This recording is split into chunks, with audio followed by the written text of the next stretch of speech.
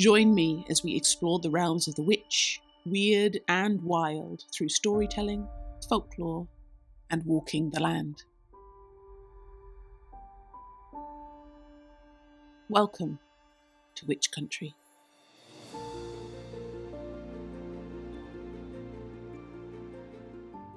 Episode 3: Winter, Water, and Witch Marks.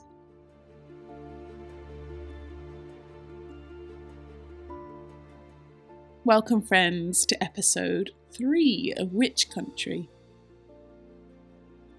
January is frosty and cold here in the British Isles, and I'm staying very much with the winter theme as I draw on a trip that I did at the midwinter solstice, seeking witch marks and water witches. First, just a small piece of news. Here at the end of January, I have now recorded the audiobook of Enchanted Journeys, which is my little book of meditations, and it was very exciting to be in a real studio, and the very lovely team at Chatterbox Audio were fantastic. And I'm excited about sharing the audiobook of Enchanted Journeys with you soon. But now let's dive into this month's wintry episode where I took a journey to Bradford-on-Avon in Wiltshire and then walked along the Kennet and Avon Canal.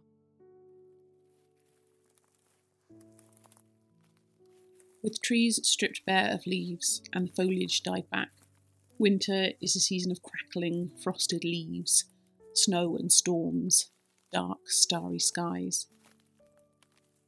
Foxes might be seen, and deer I see often because they graze in the field opposite my house, very close to where I wait for my bus when I'm travelling into town. I watch them out of the corner of my eye, because if I look straight on, their heads shoot up and they freeze, staring back. The broad-leaved trees are still dormant, but forest flowers are starting to emerge in patches of snowdrops. As the weather warms, catkins will form on alder and hazel. The sight of catkins and snowdrops are good indicators of the start of the new growing season. And if we're lucky, they might start peeping out in January and February. In winter, we carry the wildwood inside, for fires, light, warmth and cheer, with rich colours and scents of holly, pine and ivy. Winter lays over the northern world here in January.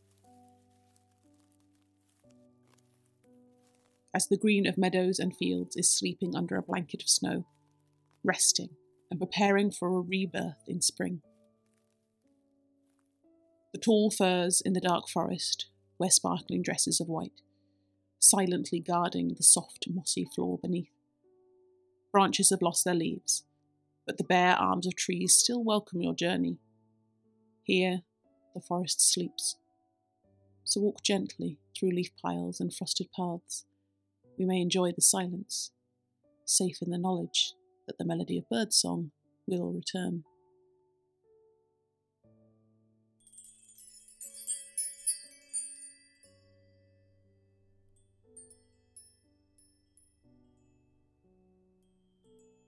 It's Friday, and the shortest day of the year. The sun rose at 8:12 a.m. this morning, where I was already cradling my first coffee of the day in Bath to meet my friends and bid them a happy winter solstice and a Merry Christmas. I felt I should do something of note on winter solstice, but conversely didn't want anything too challenging in the way of travel so close to Christmas. So from Bath, I take the 10-minute train journey into Bradford-on-Avon, and then it's about a 5-minute walk over to Tithe Barn. This barn is a 14th century monastic stone barn. It's big and dark inside, one of the largest medieval barns in England. It's used to store the tithe, which is agricultural produce given by local people to support the church and was then stored in this tithe barn. The space is big and it's quite dark inside.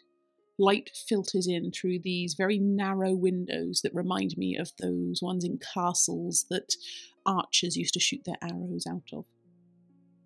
But the two largest of these windows at either end of the barn have a cross lower down on them, so they look a little bit like inverted crosses. But actually, with the pale midwinter light shining through them, what they really remind me of is swords.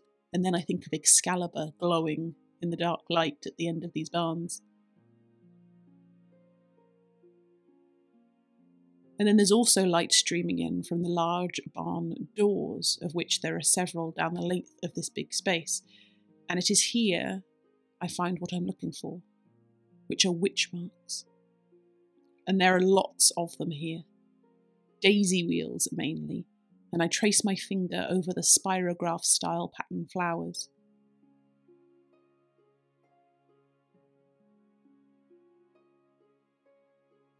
Witch marks were not made by witches, but for them.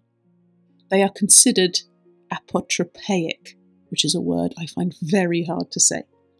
But they are ritual protection markings that were believed to ward off evil spirits or to trap them somehow. Witch marks can be found etched into stone, plaster, woodwork of walls, windows, doorways and chimneys of houses, churches and barns. Windows, doorways and chimneys were considered the most vulnerable because they're potential entrance points for demons, witches and evil spirits. These marks were created to provide protection to the building and those who lived or worked within them.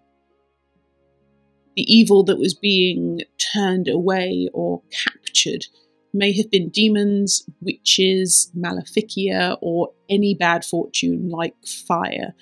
And to encapsulate all these things, a singular word, witch, is a helpful shorthand. And people have long used the term witch, especially during periods of witch trials, to encapsulate or represent any misfortune that may befall you. Unfair but true. Anything from a hangover to adultery, storms, sickness and seduction, both failed and successful attempts, has been blamed on witches at some point or another.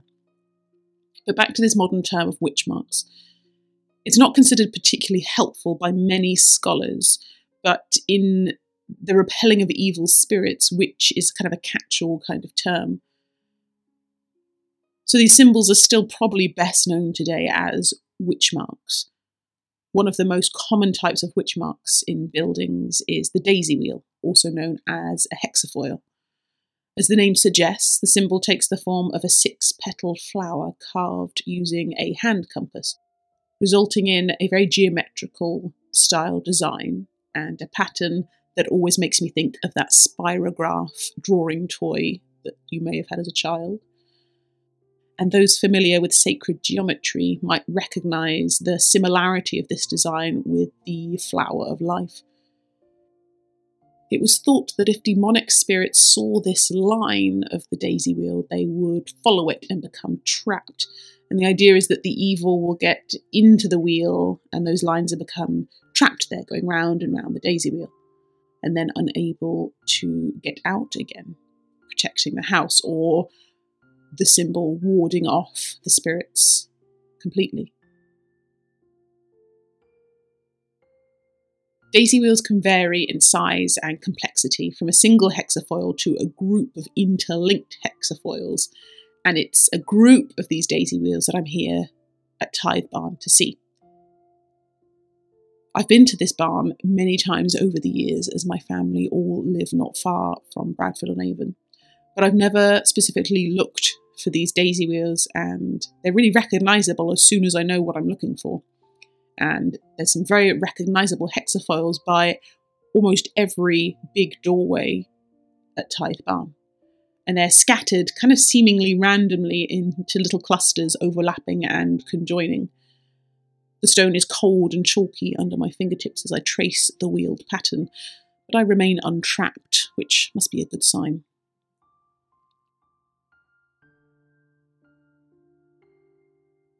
The great majority of witch marks that we find today are usually from the kind of medieval to early modern period. This was a time when belief in witchcraft and the supernatural was pretty widespread, and the use of magical symbols and ritual object was a pretty everyday part of life. And here, particularly in the West Country, every now and then when an old building is being renovated, little shoes or dolls or witch bottles and even the occasional mummified cat are found hidden away in chimneys. And I mentioned myself in Kitchen Witch, Food, Folklore and Fairy Tale, which is my 5th book that I published. I said this: every now and then in old buildings and pubs around England, an old charm might be found consisting of an onion stuck with pins. One such discovery was made at Barley Mow in Rockwell Green in Somerset in the early 1900s. These charms are found in chimneys of homes as they offer a portal into the building. So, an odd onion as well can be found. But back to Tithe Barn. In front of the barn there is a large Christmas tree bedecked in fairy lights. And then one of the smaller barns nearby has been transformed into a beautiful shop of gifts and decorations and garlands. Garlands of holly and ivy and bay and pine and fir. And this inspires me to create our tree tales this month, which is actually more plant tales. I hope you'll forgive me.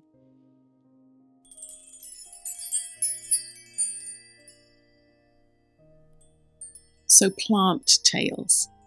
Holly, mistletoe and ivy. 3 evergreens we see in nature, but perhaps that stand out a little more once the other trees are bare branched. So at Christmas time, these plants really shine. Holly. My grandmother used to say that a sure way to keep a witch outside your home was to hang a garland of holly and bay outside the front door at Christmas. The witch would remain there, counting the holly berries, indefinitely, presumably, since witches only count up to 4 before starting again at 1. Wiltshire Folklore by Kathleen Wiltshire, 1975. For many of us in the Western world, the sight of evergreen holly leaves and berries is linked with Christmas, Yule and winter. Hanging boughs of holly leaves and berries around the house bring colour to the dark days of Yule. Also thought to keep evil spirits away and used as a charm against goblins and malevolent fairies. Conversely, people also brought holly into the house to allow fairies, perhaps the less malevolent ones, who wished to join them in the festivities, a place to shelter in the home, and thus avoid conflict between the fairies and human occupants. Mistletoe. In our pagan past in Europe, the mistletoe was perhaps considered a magical plant because it grows in an in-between place between earth and sky. It grows into a ball, allowing a symbolism of the sun to those who wish to see it as such. And the leaves are fresh and green all year round, making it a plant symbolic of immortality or life surviving in fallow times. Mistletoe can be found growing on hawthorn and ash, and more rarely on oak trees. In the UK, it seems particularly fond of cultivated apple trees. Mistletoe was considered magical to the ancient Druids. Because the evergreen mistletoe bears its fruit in winter, it is an emblem of fertility and a symbol of rebirth.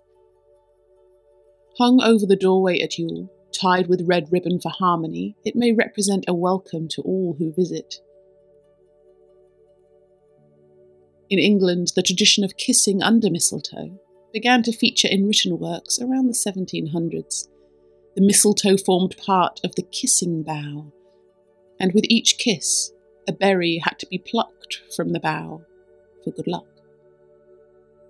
Ivy.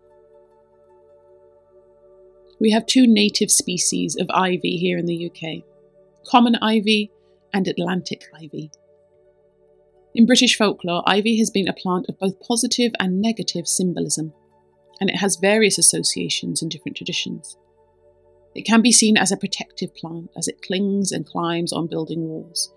It may be planted near homes to ward off evil spirits. In some traditions, carrying a piece of ivy was believed to bring good luck and prevent misfortune.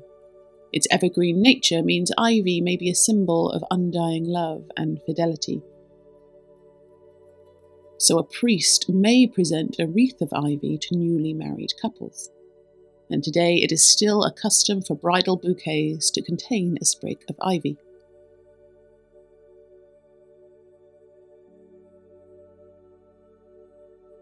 Within folk magic, ivy may be used for divination.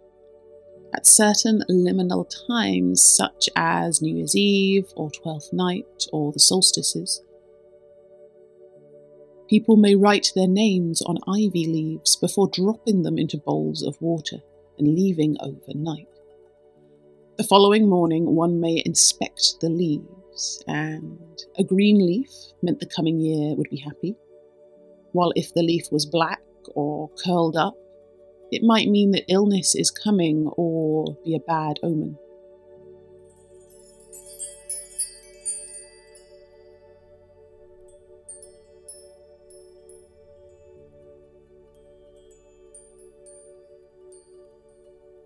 So I've set off from Tithe Barn. It's very almost 1 o'clock. Behind the barn, I can join the Kennet and Avon Canal all the way back to Bath. It's midwinter, but it's not frosty. There's a cold wind as the tail end of a storm that has caused the windows of our house to scream and whistle is finally losing its edge. And I walk past canal boats who all have their wood fires burning, and there are plumes of wood smoke in the air. As I walk along the canal, a swan preens himself on the bank, and browned ash keys hang from bare branches. There are a scant few moments when the sun breaks through, and at one point it lights up an apple tree that's lost all of its leaves but is holding on to many golden apples, and they're so bright they look like tennis balls attached to the tree.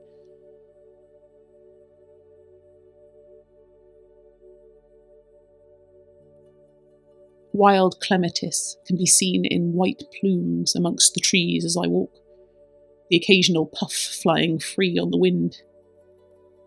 Wild clematis is also known to some as old man's beard, and it turns out, I found this out recently, the old man in question is apparently the devil. Inspired by the plant's intrusiveness and weed-like growing habits, it actually kills other plants on its way to take over the hedgerows.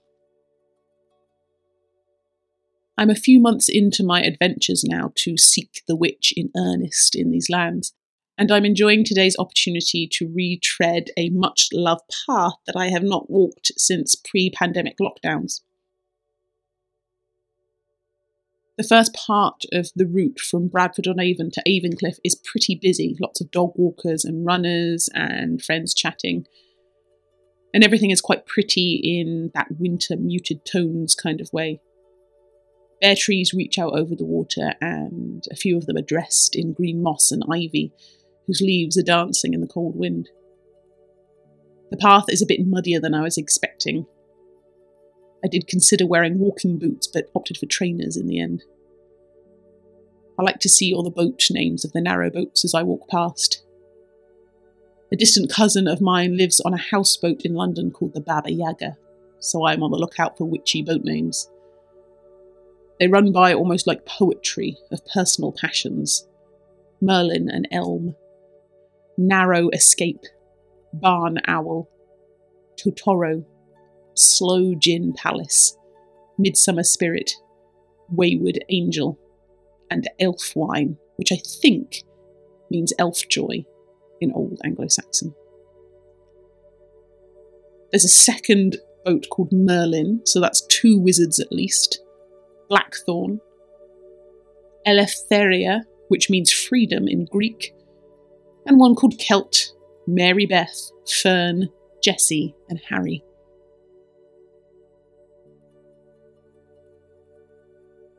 There are beings that are said to inhabit the waters of Britain. These water witches are more often portrayed as wild creatures in wilder bodies of water, like rivers and stagnant wild pools, or the kind of mossy bog that might hold corpse lights and will-o'-the-wisps. Jenny Greenteeth is the river hag or water spirit that dwells in the waters of northern England, her long green hair resembling waterweed, and her long arms used to drag prey down with sharp teeth and claws. She, like other ill-reputed river demons, such as Shellycoat, whose clattering coat of shells serves to warn his victims that he means to lure them to the river and drown them around the waters of northern England and Scotland. Other such water devils include Nellie Longarms, who dwells at the bottom of deep ponds, rivers and wells, and the Grindylow, who dwells in pools and marshes, with green scaly skin, sharp claws and teeth, and again those long, wiry arms.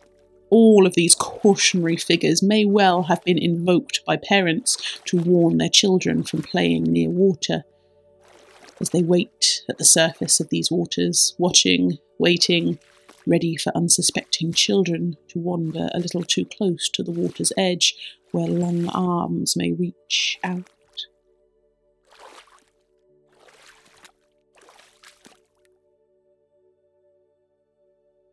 It took some time for me to find a specific folktale connected to canals and canal water, but I did find the Kids Grove Boggart, who apparently has been terrorising travellers for more than 200 years.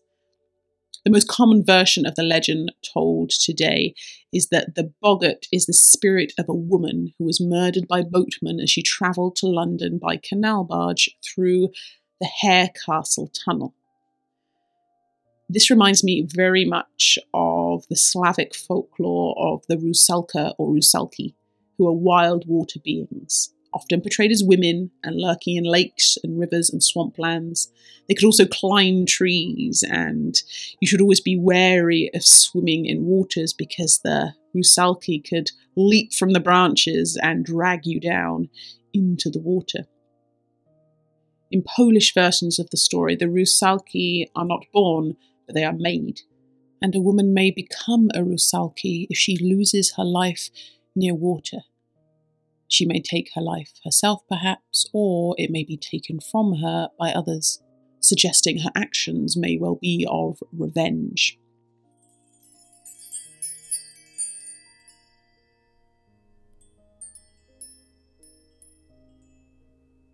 So we come to the end of my walk along the canal. My Fitbit is showing that I have now walked 8 miles. It's 3:30 and the moon has already risen and the clouds are turning a creamy golden, the colour of brandy cream and creme caramel, and are reflected in the water. The festive lights of Bathampton village are already on and shining. I cross over the bridge to Bathampton, into the village, and I catch my bus home. I get home just as the sun is setting at 4:02, and I am very ready for a hot bath and to climb into warm pyjamas, because such things are allowed when it gets dark so early.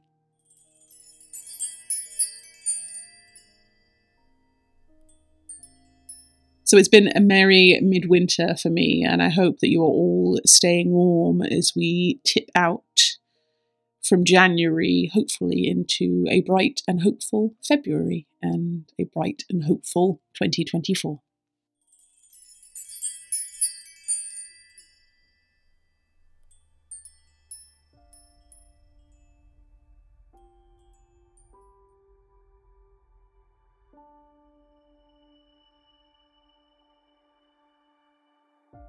Thank you for joining me on the journey today.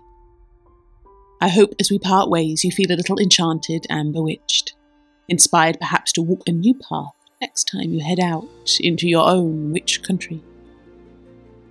If you enjoyed this podcast, please do consider rating and reviewing. If you'd like to come and say hello, you can find me on Instagram at This Is Witch Country. I'd love to hear your ideas, feedback, and suggestions for further adventures into the wilds. Until next time, enjoy your walks in the wilds of the Witch Country.